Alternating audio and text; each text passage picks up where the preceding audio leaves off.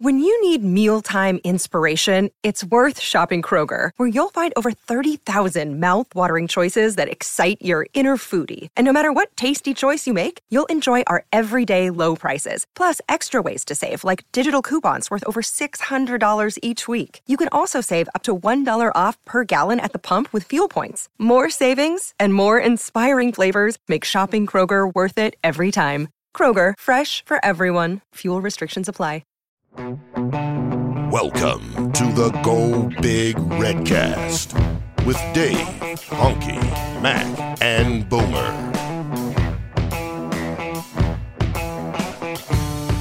Welcome to the Go Big Redcast. I'm your host, David Gassers, and I'm with Honky.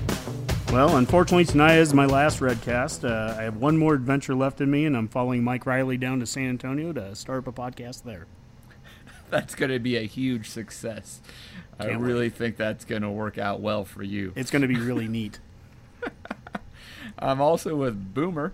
Well, I'd just like to remind our Redcast listeners to please stick around towards the end of the show, where we'll be announcing how you can sponsor a Redcast locker and have your name staring at us in the face every day as we change.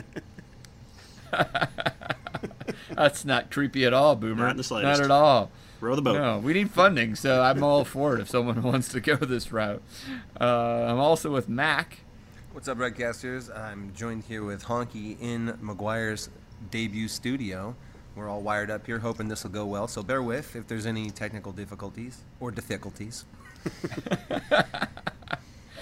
All right, guys. Well, good to hear everybody's voices again. It's been a little while. We took a few weeks off there. You know, there's summer vacations and other stuff going on. I'm sure some of the Redcast followers saw Honky capture 3 more state capitol flags on a trip and various other activities. But we're excited to be back for another Redcast here over the summer. Why don't we just kind of get warmed up a little bit here with some scarlet-colored glasses. A lot of things have happened since our last show. So, Honky, you just kind of want to run through some of the happenings in Lincoln over the last month or so? Yeah, I guess starting with just today, we're recording on Monday, July 9th, and today they made the official announcement on 2 more players that have left the team, Matt Snyder and David Engelhop. So we were at 85. According to all of our tracking up until that point, we were perfectly at 85 scholarships. As we ended the last show, we said we still expected some attrition. That attrition just happened today with 2 guys. It still wouldn't shock me if there was another 1 or 2, but we're not speculating on who or anything. We're just saying that I can see another 1 or 2. And what that allows us to do is to go into fall camp, have a couple of extra openings for some of these walk-ons that have been working their tail off over the off season, and ideally, I'd like to see us somewhere around 81, 82 scholarships going into August, and that would give us some of that opportunity. We've already mentioned some of the guys on previous shows that could be, earning those. So, what are your kind of thoughts there, Mac? Well, I think it'll allow this coaching staff to have a little bit of flexibility, and I think they'll try to keep some of that going into about as late into fall camp as they honestly can. I know we brought this up before, but Mike Hughes was such a late addition and so valuable that they're just going to kind of keep their eyes open for something like that. Yes, I think there's probably guys, walk-ons, deserving of a scholarship role, and I think with the summer program winding down, and we're going to see some of that kind of manifest itself with guys being awarded stuff. So, yeah, the guys that left, I mean, we hate to see them go. I mean, obviously you always say that, but these were not unexpected departures necessarily. Again, it comes down to fit on some of these on some of this situation. So seriously, yeah. I hate to sound crass or whatever, but there isn't a guy that left. We've had every other offseason. We've had unexpected guys leave where it's like, oh, I really wish that guy stuck around. And I don't mean anything disparaging to the guys that left. It's just that they were almost all predictable. They were at positions like a Ben Miles. I don't have any issue with Ben Miles, but he was at a position where it was totally expected. Or in this case, with the tight ends, you could see it in the spring game with Jack Stoll definitely taking the reins of the position, but also Raftel and Austin Allen are starting to really become players out there. It starts to become predictable, and I don't feel like we've lost anybody that probably would have been almost in the 2 deep across the board. Mm-hmm. And that's where I'm going to give I do think that Coach Frost and the staff plays a role in that. I don't think that they are kicking guys off the team. I don't think they're pulling scholarships, but I think they're having honest, frank discussions with players. And, those discussions with the players. Okay, Honk, so you're saying that you're not really missing anybody that has left the program. So, Mac, do you agree with that? Is there anybody that has left over the last 7 months that you felt ultimately would have been a significant contributor to the program? Well, the good news on that, Dave, is when you are a 4-win program, there's really nobody on your team. I mean, let's face it. Who are we going to lose? What? I mean, short of Stanley Morgan, who's our only bona fide guy, I mean, wow. No, we're not going to miss any single one of these guys that have left. But to Honky's point, they are also not very good fits with our program anymore. Well, let me rephrase it another way then. And Honky, maybe you can answer this one. Of the guys who have left, who will actually land at another Power 5 program? Well, obviously a guy like Ben Miles already has landed at A&M. So perfect. I think they're just good examples of where you just need to get the right fit. I personally, there are moments where we talk about last year's team being 4-8, and one of the reasons I'm careful and probably overly careful how I talk about the guys is that we have some really good players on this team. And I think they were really good players in a lot of cases a year ago, but if you're not in great shape, and that's the Duval factor. Yeah. If it's not a great scheme, that's the coordinator's factor. If it's not great leadership from the top, that's the Frost factor. There's a lot of factors that can take really good players that have already been in the program and take them to that next level. And that's no different than UCF, with many of the same players who went 0-12 were on a team that went 12-0. That's where I do feel like we have good players, a lot of good players coming back. These particular 10 to 12 guys that left, it's not that they're bad players. They're probably bad fits, or they're just guys that they weren't going to be playing. Well, there's a couple of them. There's a couple of them guys that aren't even going to be playing football, right? I mean, Decker has left football, and right. My understanding is Matt Snyder is going to continue to be at Nebraska as a student, but not as an athlete. So there's a couple of examples where maybe it's just the level of competition and what you have to do to put in to be a part of this program just isn't what those guys were ready to do. I don't know.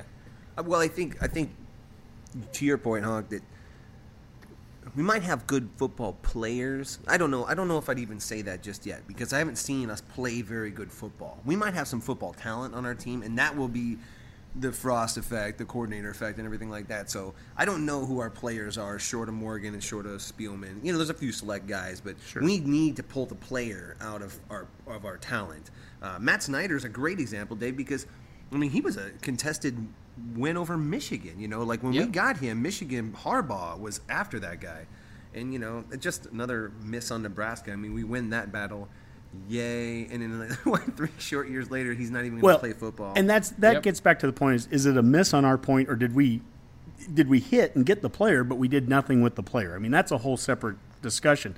But what I do think that Husker fans are going to feel good about, and this is my point earlier with Frost, is that I don't feel like they're kicking guys off the team. What they're doing is they're setting a culture right now where if you're not 100% bought in, if you don't love football anymore, and we've had a number of guys that have just kind of quit football, this is not going to be fun to just be a part of if you aren't committed. And the guy that always comes to mind with that is Bo Davis. Yeah. The guy that, it's kind of like it was country club life back in the mid-2000s in a West Coast system as a backup quarterback. You can just show up. Working out isn't that important. You're not really probably getting that many reps in practice. Right now, it's hard to be a third or fourth string guy on this team because you're still going to have to be running. We've seen the practice. You're going to be running. You're going to be going against first teamers.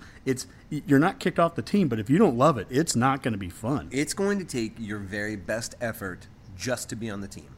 That doesn't include any kind of starting playing time, anything. It's going to take minimum your 100% of your effort just to stay on the squad. And if you're not, then it's going to show up pretty quickly. Now, that's kind of a cutthroat culture. The way it sounds, but the way they do it is they make it in a fun environment. They create this competition, and it's not misery for these guys. If you looked at UCF over the last year, man, they were having fun. Those guys were having a lot of fun playing, and that's the difference. And if you get enough of those guys, and you know how much we love PJ and rowing the boat and all that stuff, but I mean, if you get enough of those guys going in that direction, it makes that will be the difference. Yeah, when I say that Frost isn't just kicking guys off the team, I'm referencing that to a guy like Saban, or the SEC mentality of a player that has been working their tail off, but they just aren't playing, and after 2 seasons, they're just they walk into the coach's office and they say your scholarship's gone. I don't see that happening here. I just see a culture of you're going to work your tail off here. You're going to like it, and if you're going to love doing it, it's going to be fun. And if it's not fun, or if you're not a good fit, then you're the culture change and the shift. What do you guys think about the freshman locker rooms? I love it. I think it's one more standalone feature that this coaching staff seems to have wisdom beyond their years, that they are already making it clear to whoever they're going after, in the kind of guy they're going after, that hey, when you get here, you're part of this freshman class. This is the hierarchy. This is what you've got to do. Nothing is guaranteed to you. Not even a locker spot with the varsity. You get the freshman locker room, and we'll see what you do when you get there. And I mean, that attitude, it doesn't sound revolutionary, but like in the climate of today, and the patting on the back and the social media and the release videos and these guys just being bent over backwards and catered to, it's refreshing to my ears for sure. Well, and it's not revolutionary because it was being done here 20 years ago. And I think that's a key piece of this, is that it does 2 things. It bonds together the freshmen that are coming in. They are locked, in a locker room together. They start bonding from day one, but also it creates just one more bit of competition, one more bit of, I want to get to that other locker room. And what happens on that day that they do? You actually accomplish something when you move up. That'll be... I don't even want to get into the black shirt thing, but the black shirt thing, it used to be, how special it was that day they got it and all this kind of stuff. Well, it's something because it built up over time and month after month, and you desire to be there. And then now, we have freshmen that come in, they just get handed to them, in their first year. That was happening. And there's not enough time to really even know what you got. Well, here, you're going to be here for a year before you're even in the big locker room, the fancy one, the one with the inn on the ceiling. You're not going to be in there until you do so many things right, and you move your way up there, and it breeds competition. And that sounds a whole heck of a lot like what Frost and Duval and those guys have been talking about. Compete, compete, compete. Yeah, it'd be interesting to see going forward if what sounds like old-fashioned kind of hokey principles, you earn your way, and you that walk to the varsity locker room, if those things, it sounds like today that people are like, oh, that's outdated, and that's not what these kids are after. But I'd be curious to see if that really does breed that culture and what that manifests like, because I like the way it sounds. It makes a lot of sense to me. And seems like the off-season conditioning is also starting to allow some leadership to rise up, right? Is there anybody that's kind of stood out to you over the summer with some of the stuff you've seen on social media or on websites on who's taking the lead in the weight room? Well, Damian Jackson, if we're talking about an awesome story, the Navy SEAL guy, if anyone's seen his pictures recently on social media, he is ridiculous. He has gotten huge, and you talk about a guy who's transforming his body over the offseason, and then you look at a guy like Ben Stille, and then they show all these videos of these guys, these wide receivers jumping over these hurdles from a lateral movement. The gains, again, almost make me sick to my stomach because I feel like they're coming from such a wretched place to begin with. But I take comfort in the fact that some of these guys are freshmen and actually just getting here. I hate the gains that our seniors are making, in that realm. Freedom coming out, and now Freedom's like squatting like 700 pounds now. That's awesome. Listen, it's great that awesome. He is. We wish that he was doing that 3 years ago, right? Or Deshaun Neal came out today and he tweeted out some of his stats, and this is incredible what these guys have done. I think it was Peyton Newell that we talked about during the off season of February and March. He put on 17 pounds of muscle. And I remember talking with you, Mac, and you understand the physical fitness piece of this a hell of a lot more than me, but you were talking about guys that are 4 years into a program shouldn't be putting on 70 pounds of muscle. Not at that time. No. Those are the gains you expect early in the career. So what these guys have done, they're almost all like redshirt freshmen right now, according to Duval. This is all their first offseason with them, and we're seeing some incredible results. And those are the things that in 2018, if we're going to see a big difference, it starts there. We will be a better team next year, and we will be a more athletic team, a more talented team, everything, because the guys, even the exact same players, they're just going to flat out be better. Yeah, Damian Jackson, if he doesn't make the football field this year, at some point he should have a career in WWE or something, right? I mean, the guy looks jacked. Yeah, that is the truth. All right, guys, other things on kind of Scarlet-Colored Glasses here? Any of the recruiting news or other tidbits of information? Scott Frost in the Grand Canyon, that type of stuff? Scott Frost is everywhere. But, one of those things you're speaking about Duval and their confidence and what they can do with these bodies. If you look at the recruits right now, especially our linemen that we're getting, if you notice, we're getting kind of these longer, leaner, the 250, 260 guys that aren't on a lot of guys' radar, but they covet long, lean athletes. That's what they want. And you'll watch these guys, that Anderson kid that we just got. That segues perfectly into that. In 2 years, that guy is going to be... He'll be a 5-star, whatever you want to call that. He'll be the guy that everybody wants. And he does that with the benefit of never having to lose all that crappy weight that a lot of these seniors get because they have to make these height weight. It's stupid. It's part of playing that camp circuit and everything like that. This guy is a lean athlete, and he's going to be sculpted from the ground up. That's what Ben Stilley was. Correct. Ben Stilley wasn't a 300-pound defensive end coming in or a 280-pound defensive end. He was what I would consider what we used to get. A Wistrom came in here and was 225 pounds, guy, but built himself into what he was. And to go over some of those new recruits, to your question there, Dave, Matthew Anderson is one of them, and he's a no-star. He's not even a 2-star. He's a no-star on Rivals rankings right now. And even to the credit of, I think, Callahan, those guys, they've even said, like, what are you doing, Rivals? Like, come on, like get this guy a star, man. But he's 6'7", 250, and that's a great frame to build from. He's not a completed package already. Quick note on recruiting rankings for those who don't follow it religiously. A lot of way these guys get their rankings built up is by attending a lot of these camps. Some kids don't do that. So it's a circuit, man. You can play it just like it's like a McDonald's All-American. That's how you get your name. That's how you build your brand. Some kids don't feel the need to do it, and I feel like that's a lot of what we're recruiting, are those kids who don't try to build a brand. Yeah. Well, the other 2 recruits we got since we last done a show was Jamie Nance, and that was just the other day. He's a 6 foot, 160-pound receiver from Oklahoma. He had offers from Ole Miss, Mississippi State, TCU, Notre Dame.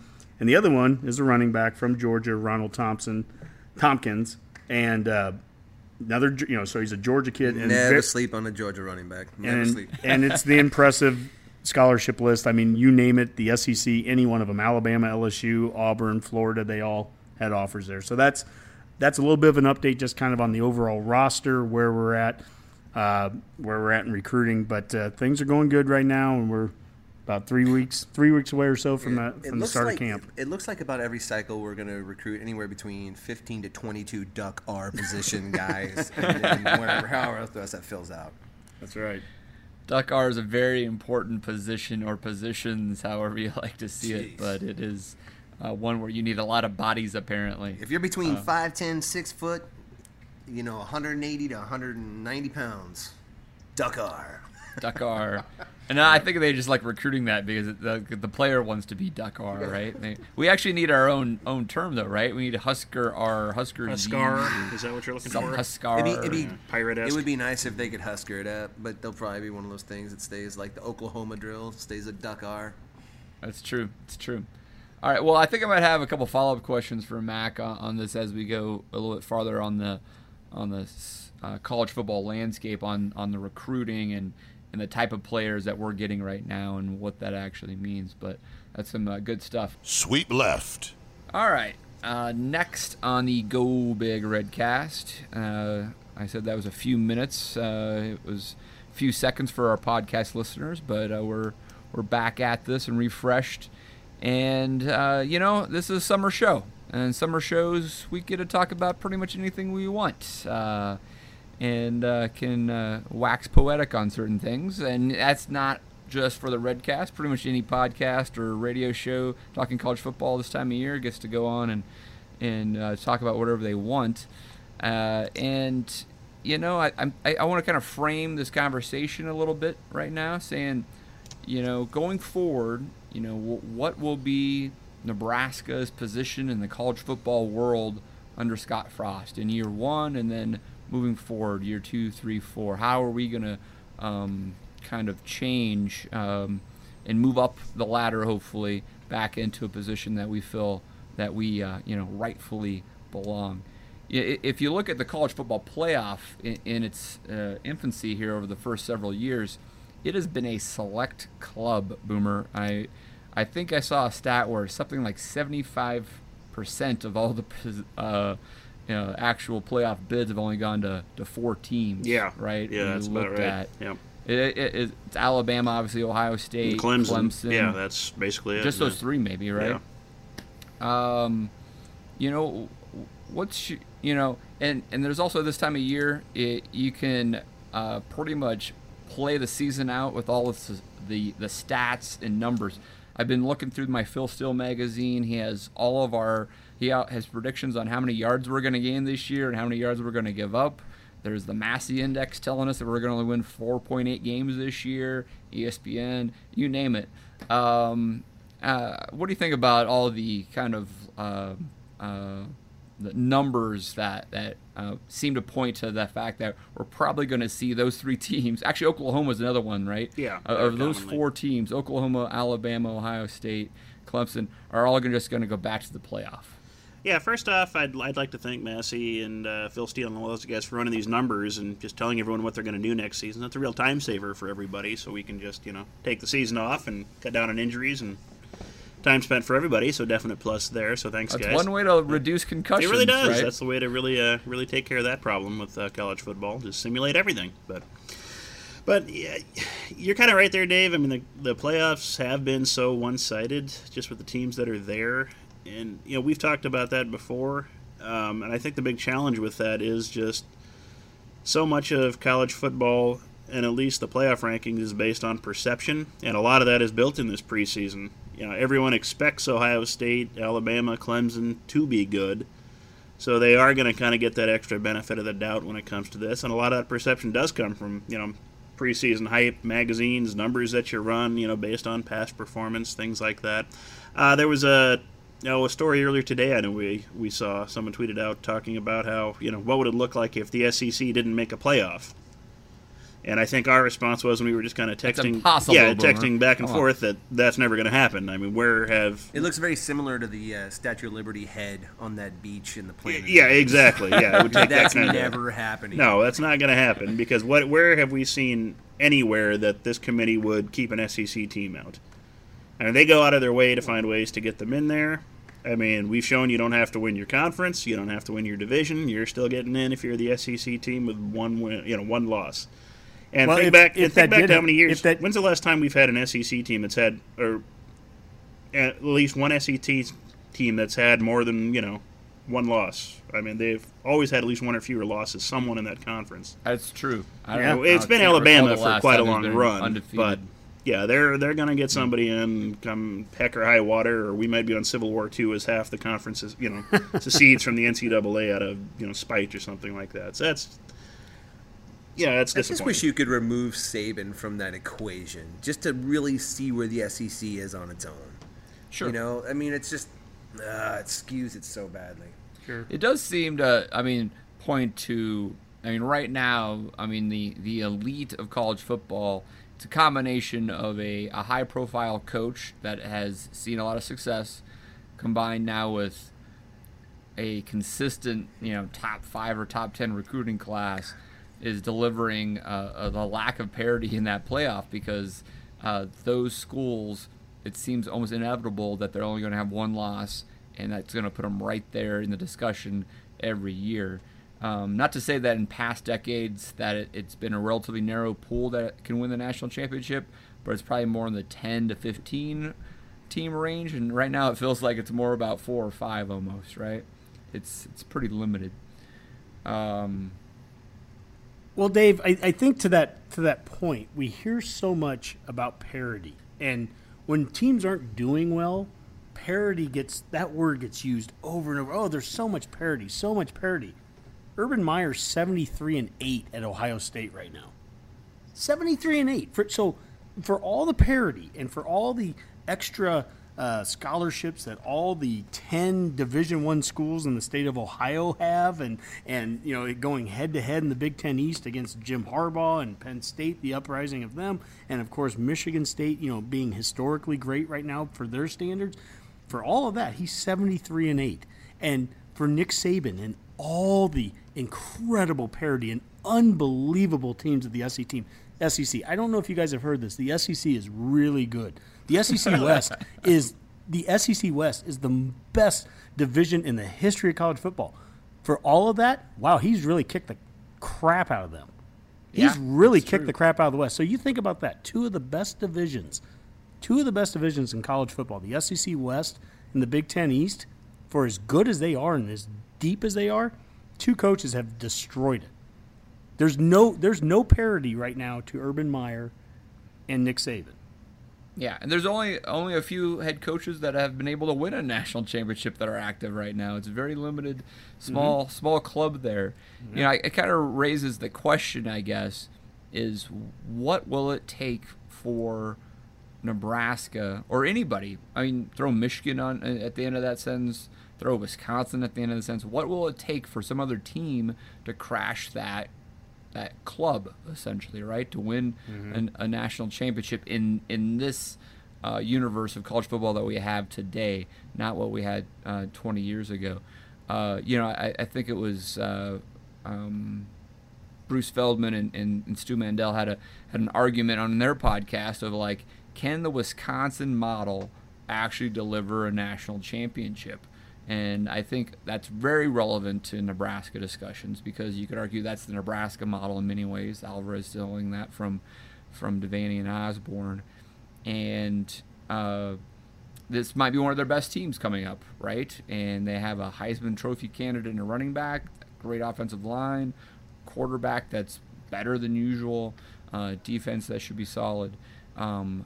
It can win the Big Ten, maybe, definitely win Big Ten West, but can that model win a national championship? And it makes me always come back to a question we've had many times, and is if you look at recruiting and you look at the national champions over the last 10 or 15 years, whether Honky likes it or not, and I don't actually really like it, I don't necessarily agree with this, but this is really the Stuart Mandel argument, is that if you're not recruiting a top 10 type recruiting class year in and year out, it's very difficult to win a national championship.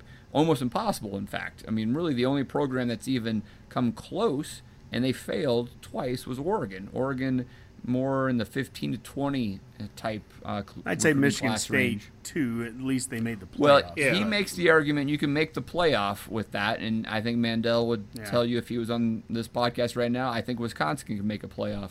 I don't think Wisconsin can win the playoff. There's a difference there. Yeah. So, I mean, whether you want to say Nebraska, if that's just good enough to make the playoff, that's an elite club in itself. But then there's the next step of winning the national championship.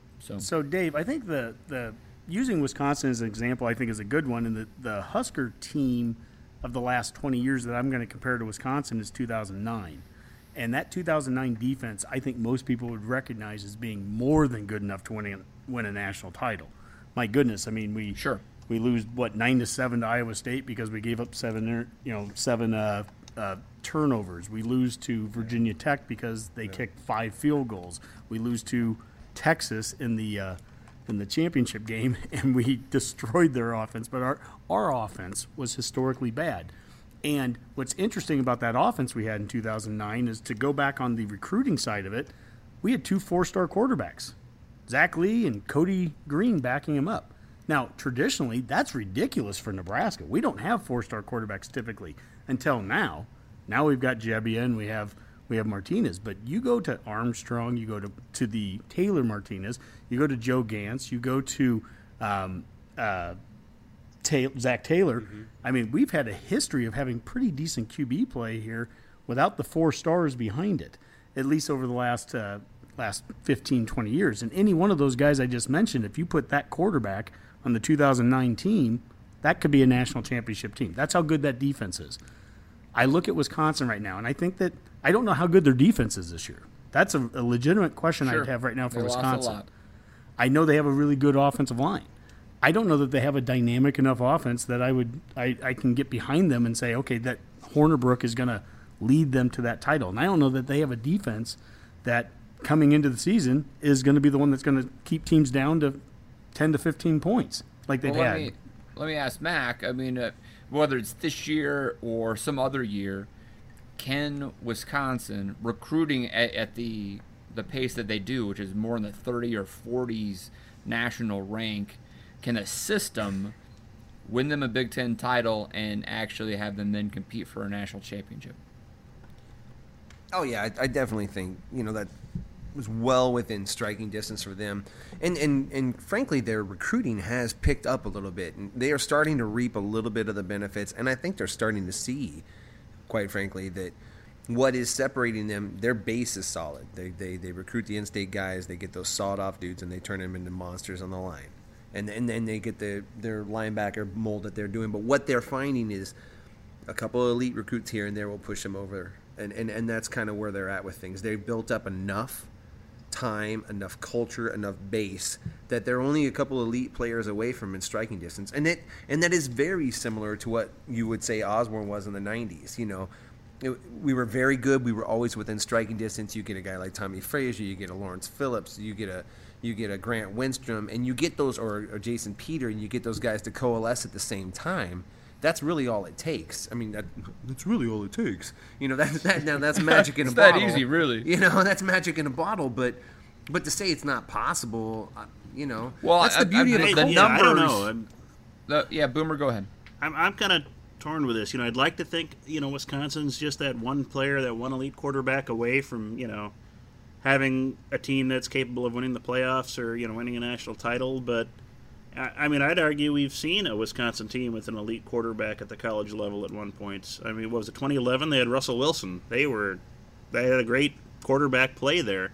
And what did that team do? They lost, 3 games, if I remember correctly? But it was like 1 that, yeah. year Yeah. we had with them. But Yeah, we had Tommy Frazier for 3. Well, Mac, I think what Boomer's getting at there is what the numbers actually say, and numbers are only a part of the story, but the numbers say that no team like Wisconsin, who recruits even if it's a top 25, has ever in this era, in the last 2 decades, that we've actually really got recruiting rankings and all that type of stuff, and we can dive into the myths of recruiting rankings as well, because I'm on your side, guys. I'm doing raw numbers here, that no team with that type of recruiting rankings has ever won a national championship. So it's never happened. My take I'm going to take a different take on Russell Wilson there. First off, he was a 2-star, if that means anything. Not that it should, but he was a 2-star coming out of high school. But on top of that, he's a different kind of QB than Wisconsin has had. They haven't traditionally recruited that since. They haven't recruited it since. They didn't recruit it before. And my thinking with this whole question with Wisconsin is, can you win national titles right now with drop back traditional NFL QBs? Because you're not seeing a lot of that right now at that playoff and national championship. Even Bama's switched now. Over the last 5 years, Bama's made that switch. Tacos are... And you look at LSU going after Joe Burrow and getting him in there. I mean, these teams are not, unless you're USC right now, and USC isn't exactly playing for national titles, but unless you're USC, I don't see a lot of those style QBs. And that's what Wisconsin, that's what Iowa, those schools run, those traditional dropback ones. That's what we were doing under Riley, and it drove me crazy because that's just not the style of QB. Nothing against Tanner Lee. It's just not the style of QB that if I was a defensive coordinator, I'd be scared by.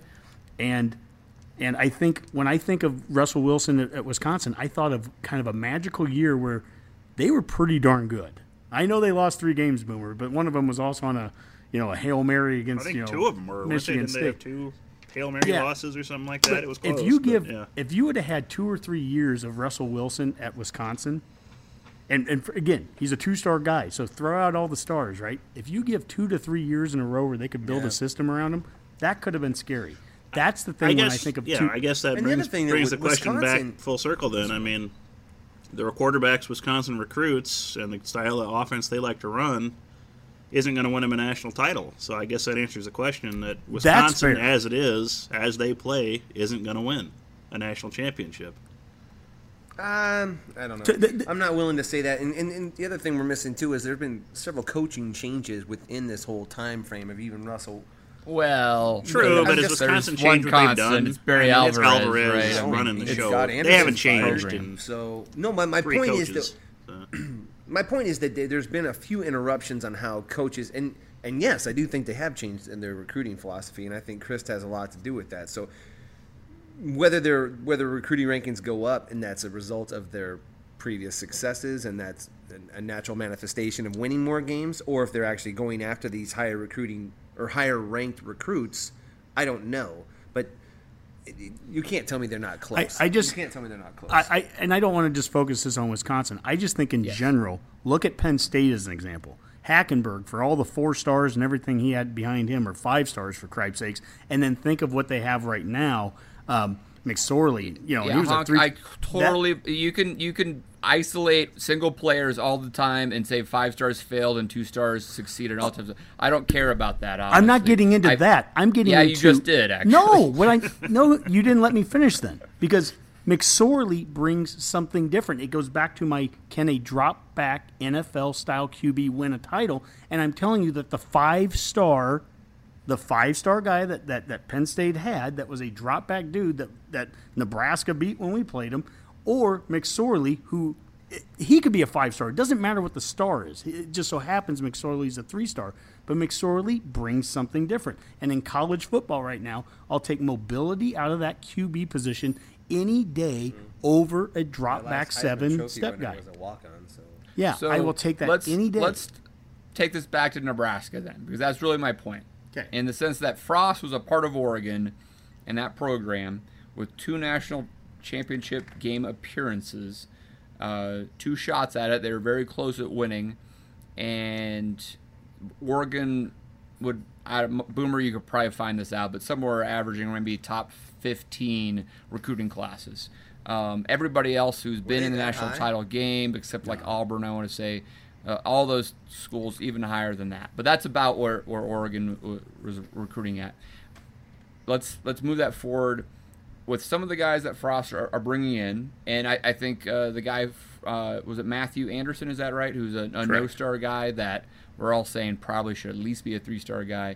He's a different type of body. You're going to build him up. It's a different philosophy here. Some of these speedsters that we're getting are 3-star guys.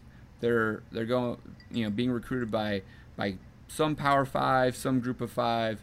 They're not absolutely elite. We've got some guys on the board, and maybe by the end of this class, we're going to end up have a bunch of Rivals 250 guys in our class. I don't know, but right now we don't have that many of them.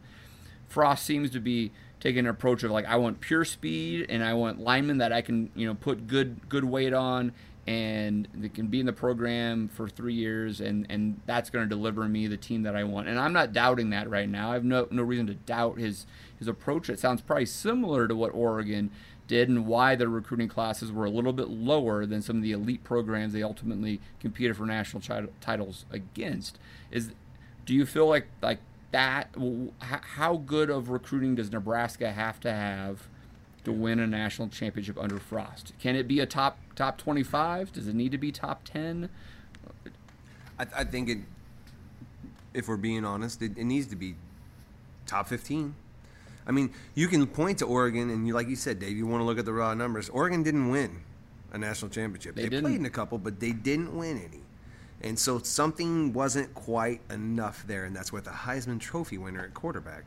So, no, they need to do more. They're going to have to bust through if that's recruiting a higher caliber, if that's developing a little bit more. But I feel like we need to recruit a higher caliber. Now, where that is that a higher caliber lineman? Is that a higher caliber quarterback? Is that a higher caliber wide receiver? I don't know. I have a feeling it will be where we'll make hay and where we'll separate ourselves from the Big Ten West will be how we can recruit quarterback, dual threat quarterbacks, how we can recruit these duck R position guys and really separate ourselves with those guys. But what they've done previously, Oregon's history, UCF's history, none of it has. You're right. Has never manifested in a championship. So they're going to have to do more. What I'll say is, I think, well, we've already, for what it's worth, I guess if we're just talking recruiting rankings, we've already differentiated ourselves from the Big Ten West as is, right? Sure. But when comparing Oregon and Nebraska right now, it's a little hard because you're talking about every single team out there. I don't care who you are. Riley made a huge deal about the 500-mile radius, but everyone has a 500-mile radius. The difference with Oregon and Nebraska is our 500-mile radius, which is every bit as important as Alabama. It's every bit as important as USC. It's every bit as important as Ohio State. But when we get guys from our 500-mile radius, they're just not, generally speaking, going to be rated as high.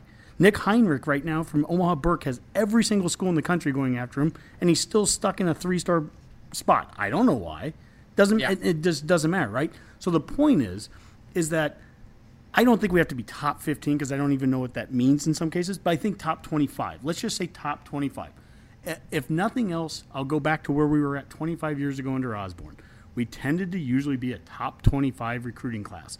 Every once in a while, we had a really good top 10 one for some reason, and then there were years where Osborne was irked because we were ranked by Tom Lemming or Blue Chip Central or one of those stupid services back then, and we were rated like 28, and Osborne would get all frustrated by it. But I mean, they were right though. I mean, it took a Frazier, it took a Phillips, it took a Winstrom, it took a Peter. It took those guys were big time recruits. All of those guys were. It took a Keneally, and it took. I mean, we can go back and forth. But they've with always had Keneally's. But the thing is, Nebraska is Nebraska. We don't need 4 stars up and down the entire line. No one thinks that. I agree. And so we need the right guys from outside that 500-mile radius. We need a clear amount of guys from inside of it. And right now we've got to win the West before we can win the national title. And winning the West is we've got to beat Iowa and Wisconsin on a regular basis. Right now we're 0-9 the last 3 years against those schools. And those schools, when I think of a guy like Ben Stilley that we brought up earlier, and look how this guy got developed, and this guy looks like a stud. That guy looks like a player that should be at Iowa and not Nebraska if you look at the last couple of years. Right. And by the way, he picked us over Iowa, who offered him first. Nebraska needs to absolutely dominate. And it's not just the in-state stuff. I've made a huge deal about we've got to get every Nebraska kid. No, we need to go into Iowa and get the Trev Alberts. We need to go into Missouri and get the Grant Wistroms. We need to continue. Nebraska has to dominate those parts of the country. That's the 500-mile radius. Kill that area. Get every one of those great players that we can out of those areas. And then, yes, we're going to get you get those individual guys outside of that the Wisconsins, and this is where I'll tie it back to what you brought up originally, Dave. No, I don't think Wisconsin's going to win a title because I just don't think they will. They haven't done it in all these years, and they've had a pretty good formula, and they've just consistently shown that they can't get the 1 or 2 people that take them over the top. I don't know why, but it's the same exact thing. They've been a little bit more successful than Iowa. But at the end of that's a slap to Wisconsin's face. They've been a lot more. They've been a lot better than Iowa. I mean, they've been a little. Well, okay, they've been a little. That's not even close. Okay, but they're in the same boat as what Iowa is right now. They're in the exact same championship. But I mean, okay. So how many more playoffs playoffs has Wisconsin made than Iowa right now? How many more? They've won some Big Ten. 4. My point is they run into the same limitation that Iowa has been running into, which is they get the best out of their players. They have a really solid system. In fact, Iowa's had more stability in the coaches, which don't even go into that. But the point is that at the end of the day, the results don't always look that different. They don't. Iowa can go 12-0 one year. It's 1 year, but my Wisconsin point is they doesn't have as many issue. down years as Iowa. But I get your point. Like I get your Wisconsin point. is not in, you on are a consistency level. We're not talking my about point the is same that both of those schools deal with the same issue. Do you feel any more confident that Wisconsin is going to win a national title than Iowa is? Yes. If I had to bet on it, I mean, you'd bet Wisconsin before Iowa. If I would bet Wisconsin in a heartbeat. Yeah, for sure, I'd take Wisconsin over Iowa. I'm not convinced either of them will, but okay. So why not, Boomer? That's a good. Why aren't you convinced that either one of them will? Well, I've already covered if that. If Wisconsin's doing everything better, why aren't they going to win one? Well, we've already covered that. They just aren't. They just don't have that recruiting class. And kind of getting back to what Dave was talking about, I grabbed some numbers here real quick. Like Oregon, they played in the 2014 title game. Their classes for the prior 4 years were 13th, 12th, 13th, and 19th. So kind of That's an actually example a lot there. better than I thought it Better was. than that. That's pretty good. And just some quick numbers I crunched together from 2003 to 2016. Your average winners, your average ranking for recruiting classes was 12th, 8th, 8th, 5th, 8th, 5th, 8th, 16th. Was an outlier with Auburn in 2010. 3rd, 2nd, 6th, 4th, 1st, and then Clemson actually was 13th in 2016. So if you're not in the top 15, it's really hard, it seems. That was with a 5-star quarterback. Yeah. Now, I think that to Honky's point about some of this, I think, if Nebraska returns to that level at some point, at least initially, it's inevitable that our recruiting classes are going to be lower because I think Frost and company has already proven the fact that they're willing to recruit guys that are off the radar, whether it's an in-state guy or some guy in Louisiana that's a no-star. They don't care. They trust their own evaluation, and they're looking for certain things. So we're probably going to have a lower recruiting class to begin with just because of the mix of guys we're willing to take. But I think, and this is probably reiterating what Honky and Mac have mentioned about rivals over the last year of this podcast, is sometimes when Alabama suddenly offers some guy, they go jump from a 3 to a 4-star just because rivals, has that much appreciation for the talent evaluation of Nick Saban and company, bet. right? Sure. If Frost starts proving that he's a really good talent evaluator, which I think he already is, You probably watch has that, in some Dave. degree. That's a great point. Yep. That's a great point. Nebraska was just going to rise up the recruiting rankings because they think Frost is has a good eye for talent. Right? That's a great point, Dave, because you've already seen that in some of the 2020 quarterback that we're going after, that Smothers kid. All of a sudden, Frost gets hot on him, and now Urban Meyer comes a calling. I mean, you're gonna want. That was a great point. Yep. Great point, Dave. You watch that. That'll start shifting. So then, is it a result of Frost's elite evaluation skills, or are we actually recruiting higher quality? Did Nebraska all of a sudden get better football players in the state? I don't know. Or did our rankings start to drop once we started? And that's the other thing. There's just so much that goes into the recruiting rankings that's suspect to begin with, and there's the SEC tilt and all that. And make no mistake, the South has a ton of talent. Make no mistake, but some of that stuff is skewed, which is why I don't take such a hard line on a Wisconsin never making it. Yeah. I just don't see that. I will say this because I was on the losing end of the four of us on the Iowa-Wisconsin thing. But Boomer, I'd like you to run some numbers of since we're talking about recruiting classes and how much better Wisconsin is.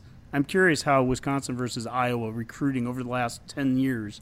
I don't think there's a big difference there. I think it's very similar. I pretty would sure think the there's win-loss not. record is different. I would bet that they're within 10 to 15 spots of each other. With Wisconsin being in the favor every time. And so my point is, because we started this whole conversation off with the Wisconsin thing, is what is the difference between Wisconsin and Iowa? Why is Wisconsin so, with all the coaching changes that they've had that you brought up, why is Wisconsin running almost an identical system to Iowa, right? I don't think people would look at it and go, it's drastically different. Pro-style QB. They just don't Barry have Alvarez is a better have the dips. CEO than Kirk Ferentz. I would say if Iowa, I'm going to go back to my original point where I think I'm absolutely right here, is the mobile QBs. Wait a minute. Stop this. Mark it on the tape. Go ahead. Mobile QBs. If I'm Iowa, I would go back to more Brad Banks.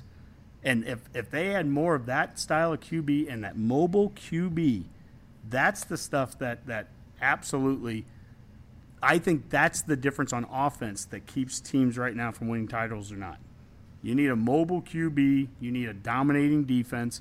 If you can get those two things, you're going to be in pretty good shape. Okay, here's some numbers for you, Honky. So this is 24/7 Sports Composite Rankings for Wisconsin, starting 2018, working backwards.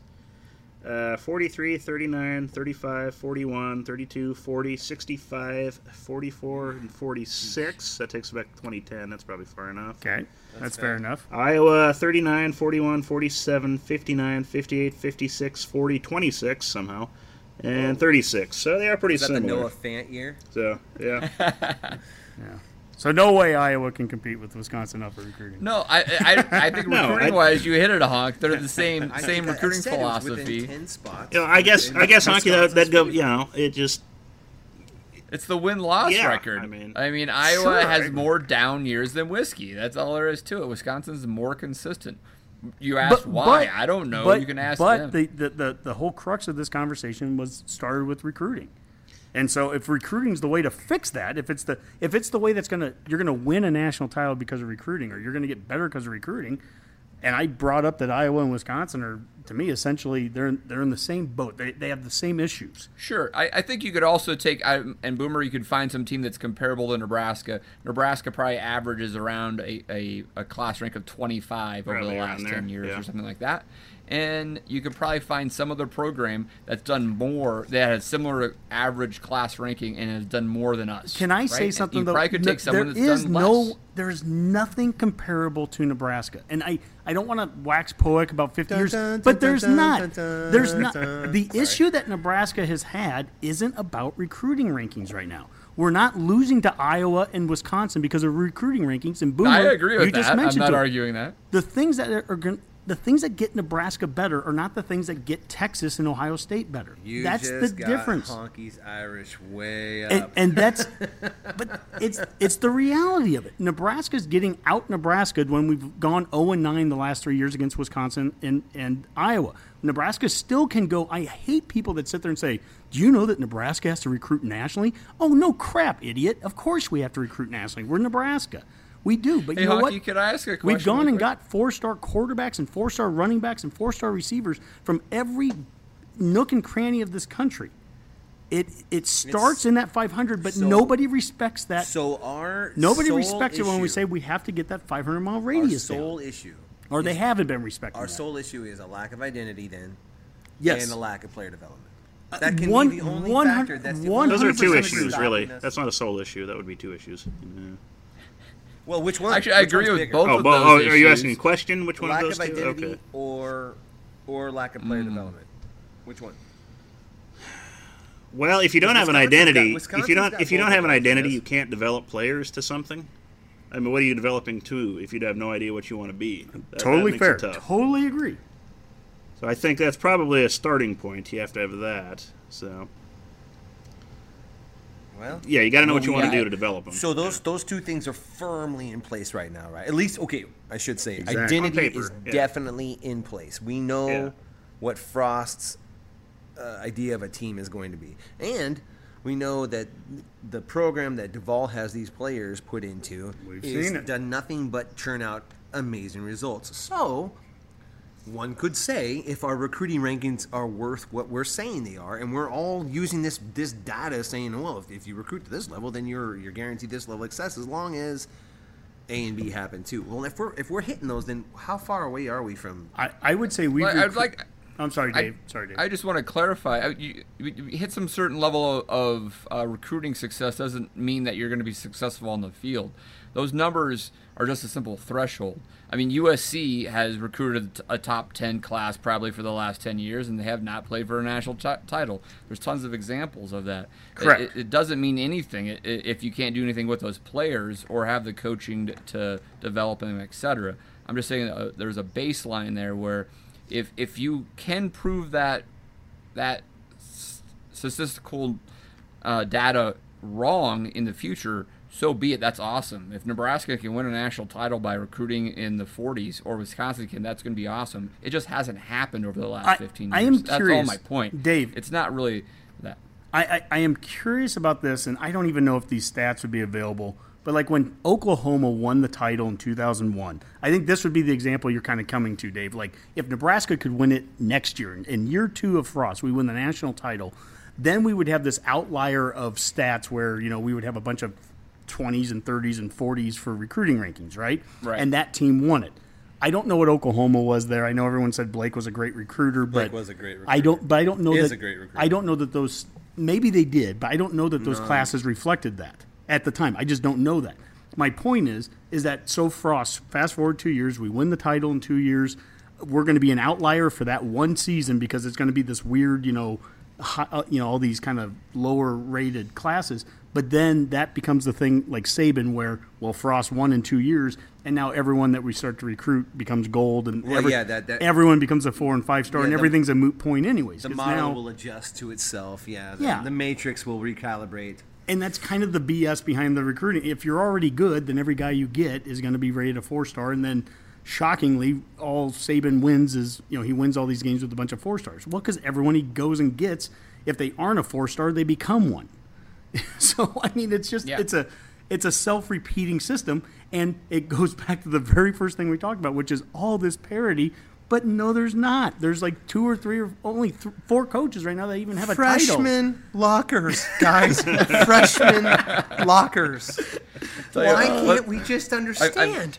Why does it take one July to get us crazy like this? One more question for Honky, and Boomer, Are maybe you can sure help me you want to clarify ask this. Honky one more question? I do. That's No, fired it's just up a on simple this. clarification, really. you're listening. Okay, Okay. Honky, Yes. can yes. you please repeat your stat, because I know you're so good at stats. We are 0-9 versus Wisconsin and Iowa over the last 3 years. Is that right? Correct. Under Riley. Yep. So I'm sorry. I included. Oh, so I we included played the, them how many times in the last 3 years? I'm sorry. Oh shoot! I was including Northwestern. We actually beat them once. We were 1-8 against Northwestern, Iowa, and Wisconsin. Thank you. This is what's the ESPN show where they do a fact checker at the end? I don't watch ESPN. Doesn't matter. Yep. So Yeah. my point was we were 1-8 against the big 3 in our division that we were. Gotcha. But we're Hey, 0-6. To answer let's- Dave's question, snarky, 0-6 last we were 3 0-6 against the 2 teams that we have Just making destroyed sure in you- recruiting. You knew I was listening. That's all. That's buddy. right. Do we have a mailbag that we could wrap this whole thing up with a pretty bow and then exit? You know what? We had a couple, but I'm just going to pick the one here that Devin Montague, he asked one today. How long can you realistically see this class or the staff completely staying together, all 10 coaches and Duval? That's a great question. It is a great question. And the answer is 1 year. How can you possibly look past a year at a time with any coaching staff? It's a miracle to me that the staff is together today. I mean, every single one of these guys, and if we show any success, I mean, they're Can going to you come repeat the together. question exactly, Honk? I want to make sure I. Okay. How long can you realistically see this staff completely staying together, all 10 coaches and Duval? Something So that they've to- done the last 2 years, at least. Right. So to Mac's point, if we're successful, I could potentially see them somehow stay together for 2 years. That if there's any sort of lag there, if we don't take off right away, then they could stay together a little bit longer than that. But if we're successful after year 2, Troy Walters and maybe a few others could be on to greener pastures. I don't think Zach Duvall is going anywhere. I think he's there for the long haul, and a few others would be. But and to Mac's point, it could happen after 1 year. But I think the question is, how long could it last? To me, if they're successful, 2 years is about as long they'll last. Yeah, I'd agree with that. And even if they're not successful, I'd imagine in 2 years you'd have changes that have to be made because you can't start dragging this out for, if things aren't working in 2 years and we're going into year 3 and we're still 4-8, 5-7. Yeah. You're going to have to make changes somewhere. So There's a one couple way or another, I think 2 years is probably your ceiling for how long this staff stays together. Yeah. There's obviously some unique qualities this staff has for them to even be together this long together and to make this move to Nebraska. When you're talking about South Florida guys coming all the way to the middle of the country to do this kind of deal, it speaks to what they feel like they're a part of when they're with Scott Frost and his coaching staff. So that might buy us another year or so. But, we are still – I don't know. When's the last year we've had a defensive backs coach 2 years in a row? It's just not – just not – I don't even know. think I that's a can't good even point, remember Mac. all our coaches. So I do think that these guys that came from South Florida or Central Florida willing to stick around with Frost longer than you'd expect. Several of the ones that don't have head coaching eyes on them, like Sean Beckton, may think this is a great location for many years. But there's a few out there, especially Walters, who probably are looking for bigger opportunities, right? Yeah. DeWitt made a statement, the outside linebackers coach made a statement about just how rare it is right now for them to even be in a third year together, regardless of the fact that they switched schools. He made a statement on that Nebraska tour a couple weeks ago that it was really unique, and it is. That said, I don't know how important it is, to be honest with you, that this staff stays together all completely intact for the next 5 years. It was really important for this year. Year 1, it's really important. It's a huge benefit to us. But by year 2 already, if one guy or two guys or whatever leave, the other thing is we know a lot about longevity as Husker fans that are old enough to remember the Osborne years, because Osborne, no one ever left. Well, yeah, they did. We won a national title in 94, and then Kevin Steele goes off and he leaves. We win a national title in 95, and then Tony Samuels goes off and leaves. It's not like there was never movement. Movement can be really good on this staff in a year or two if it means that guys are highly sought after because they're doing a great job. That's a heck of a lot different scenario than what you were talking about, Boomer, where, we go 5-7 and you have to make a change anyways. So, I mean, if this staff does what it's supposed to do, there should be movement.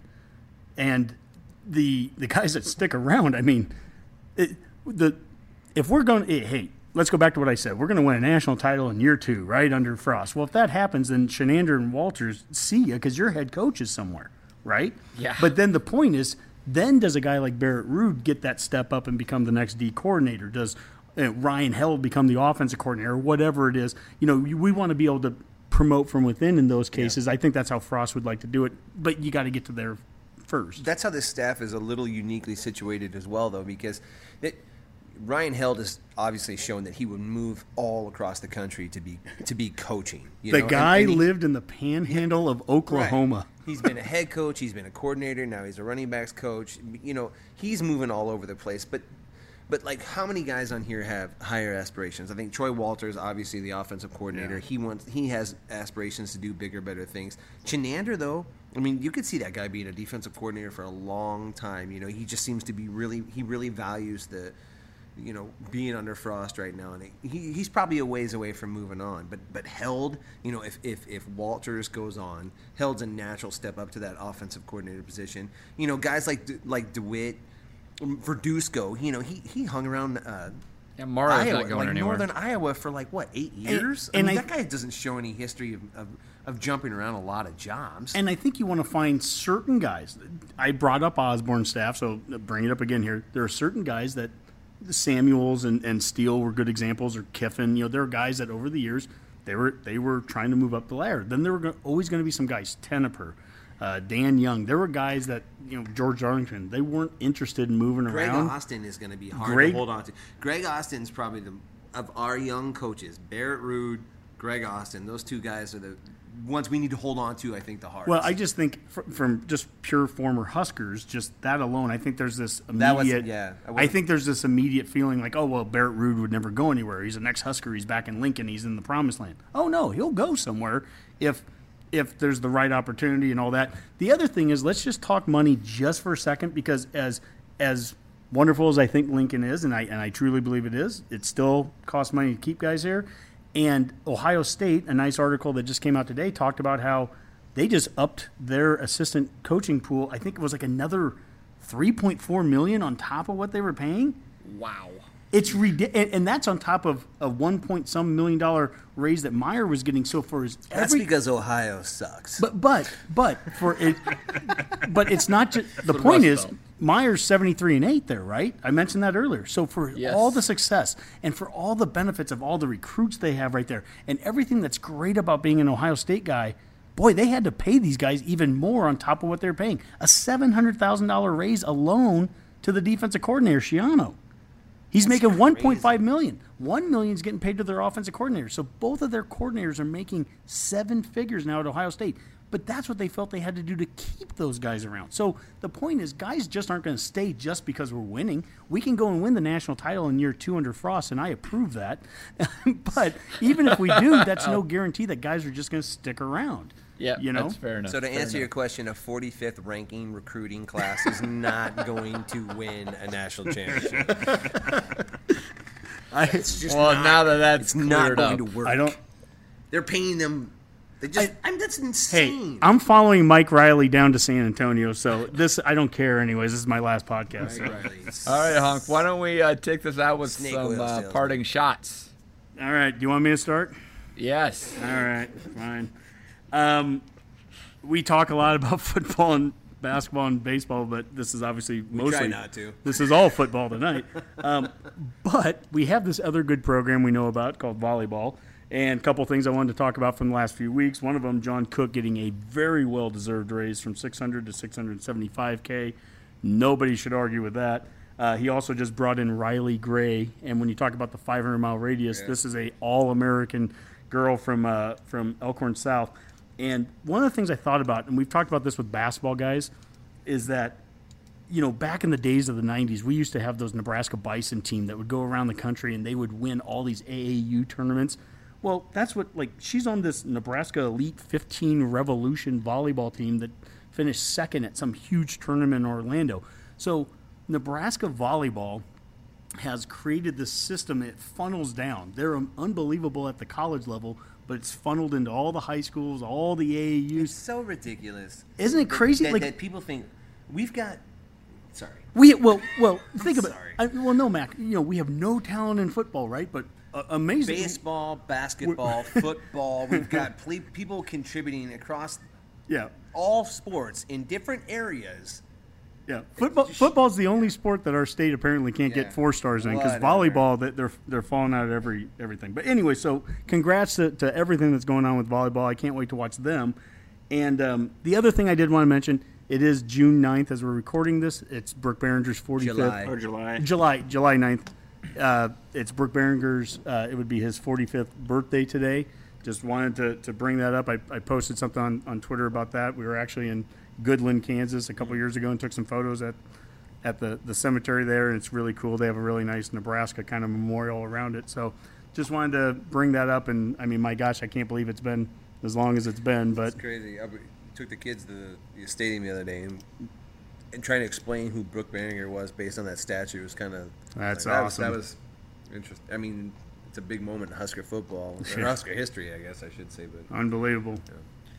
All right, Mac, what do you got? Anything? Just want to say my sister went to the Husker Ladies 101 camp, had a blast. She said that the staff was fantastic. It came out, they had them fielding different punts and doing different things. But she said the one thing that stuck to my mind was she said that every coach came out there and talked about what a big deal it is to have the N on the chest when they go anywhere. It's such a point of pride and how much they love being within the Husker Nation again. They even, I know it's probably for the camp, but they bragged about how Husker ladies don't ask stupid questions. Like a couple of them asked, how much more, the zone we're going to do versus man-to-man. And, they're talking about the benefits of a 3-4 defense versus the 4-3. Like some of these are the questions that were being asked of them. And Frost was just like, one of the questions was a really good one. It was like, do you ever see a female coach in Division I football? And they asked that to Frost, which we all know that Frost's mom was a football coach. He's like,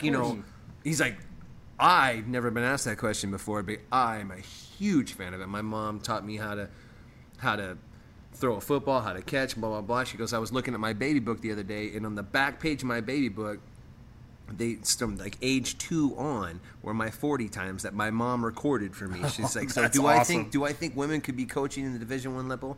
Absolutely. So I think he got a big round of applause for that. But it wasn't even, it's believable. That's awesome. It's not. It's awesome. He's telling the truth. That's cool. All right, Boomer. 2-parters here. First off, I'd like to give a shout-out to the Husker Men's Hockey Club. They actually won the Silver Division of the ACHA Division III, and it was nice of the Journal-Star to finally notice that. They had an article there at the end of June, despite the fact they won the conference somewhere in February. But, it's the Journal-Star, and it's the crack kind of reporting we can expect from them. It's World Cup year, Mike. It is. It keeps them distracted, so... And the second thing I'd like to say is I know Redcasters, you've spoken and we have listened. So during the month of August, we will be doing a 4-part breakdown. Honky will be investigating the Martin Heidegger's Introduction to Metaphysics. I know you were all interested in existentialism with our poll results the other day, so you can all look forward to that. So.